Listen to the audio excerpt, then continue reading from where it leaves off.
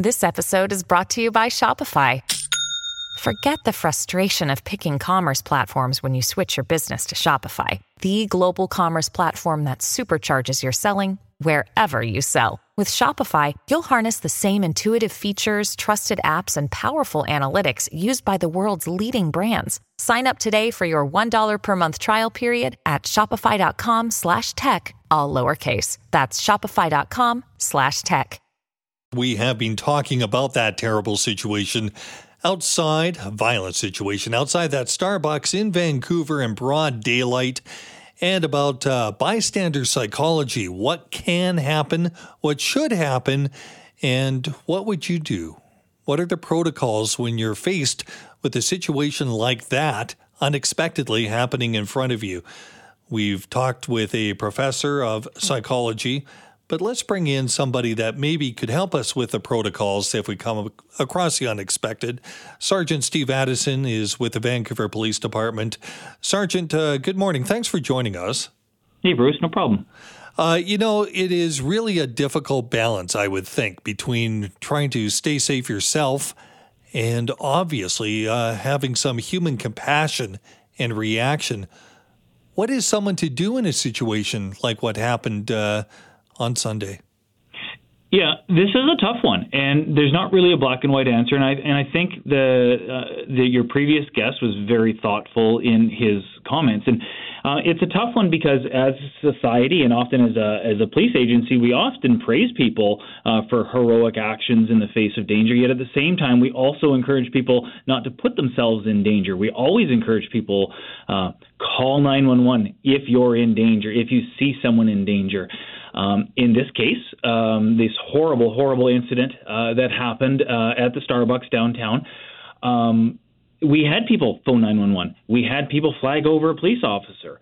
And because of their actions, we were able to quickly arrest a suspect and attempt to provide life-saving first aid. But we also saw people who were there who did things that we often see. Take out their phones, start recording, freeze, do nothing. I'm sure there were people who left the scene. And I think the takeaway here, and your previous guest really said it correctly, there's a psychology here and things that are beyond my understanding in terms of the bystander psychology. But it's important to remember, different people react different ways to dangerous situations and trauma. I think we should all ask ourselves, well, what would we have done in that situation? And I don't know if you've asked yourself that, Bruce, but I'd be curious. What do you think you would have done in that situation? Well, it's interesting because a few years ago, we had the unfortunate case in my family where my wife and son witnessed somebody being shot in Surrey and had to come forward and answer questions. They were in the comfort of their car, not able to do anything, but they saw a suspect fleeing. It was very disturbing for them, and it took a long time to process that information. Mm-hmm. And, of course, talking to me, working on the news side of things, I had a whole different take on what should happen. We don't know. There are no protocols. There are no rules for this. But I guess there is human compassion and also our abilities to process what's happened. Now, police are investigating this, obviously. And the narrative that we have right now as the public is guided by media and perhaps social media, and that might not actually be what happened in terms of all the information that's gathered by investigators and ultimately go to court. Isn't that the case? True. And what is also important to remember is that we know a lot more about this case than we're able to discuss. This is a very serious homicide investigation that is now before the courts because a suspect has been arrested and charged with second-degree murder, and there's an intense amount of interest and attention, rightly so, in large part because of the bystander videos that have been posted online. And as a result of that interest and attention, there is a lot of discussion in the public realm. We're in a position here where, because this is before the courts and we need to respect the the court process that will play out, that we're not able to provide as much information as we know. But what I can tell you is that there's a significant amount of evidence in this case that we've collected, in large part because of people who were there, people who are valuable witnesses in this case, who have come forward, who stayed behind, participated in our investigation, and have provided us important information that's helped us identify the person who we believe is responsible and obtain a second-degree murder charge in this case. So we will need to allow that court process to play out before the full story comes out. And we just encourage people to, while there is such intense public interest in this, we encourage people just to allow that important process to play out. Now, here's the question that always troubles me. There are going to be witnesses. We all have cameras now with our phones. We all, or many of us, have the ability to quickly post things and have it shared on video or shared on social media, the videos, whether it's TikTok or Instagram or Twitter. Does that help or hinder an investigation when you have so many cameras around? We rely on bystander video all the time to solve crimes.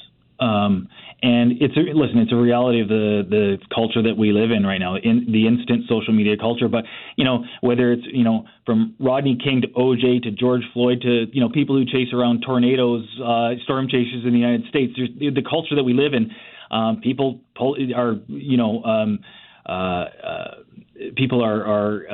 they tend to just pull out their phones. It's almost an instinctive reactionary thing when they pull out their phones when they see something happening. Oftentimes that helps. When people are able to take bystander video, it helps us solve crimes. What's most concerning in this case is not that there's bystander video, but it's how that bystander video is being shared repeatedly in very insensitive ways that being posted and reposted on social media. And I'm talking about videos that are really showing Mr. Schmidt's dying moments after he was attacked. And extremely traumatic, extremely graphic, and just unnecessary. Now, in this case, there is a significant amount of evidence in this case, as I've said, but when we're in a situation where there's an ongoing investigation, we're appealing for witnesses, people who may not have come forward, people who we're requiring to give, we're looking for to provide us a first-person, pure version witness account of what happened. Certainly having that amount of video floating around is never ideal, because we want people to give us an independent recollection of what they know. So both with respect to the integrity of an ongoing investigation, but most importantly with respect to Mr. Schmidt, who's lost his life here, and his family that's grieving, and his friends and everybody who's traumatized by this, where we continue to just ask people to be respectful and not share gratuitous, violent, graphic video. Sergeant, that is such a. I mean, there's a lot there, and there are different angles to what we can take out of video to help, and also the sensitivities of dignity with somebody that's actually passing at that moment. Thanks for mentioning both, because it is a lot to really consider. And thanks for your time. Appreciate it. No problem, Bruce. Thanks.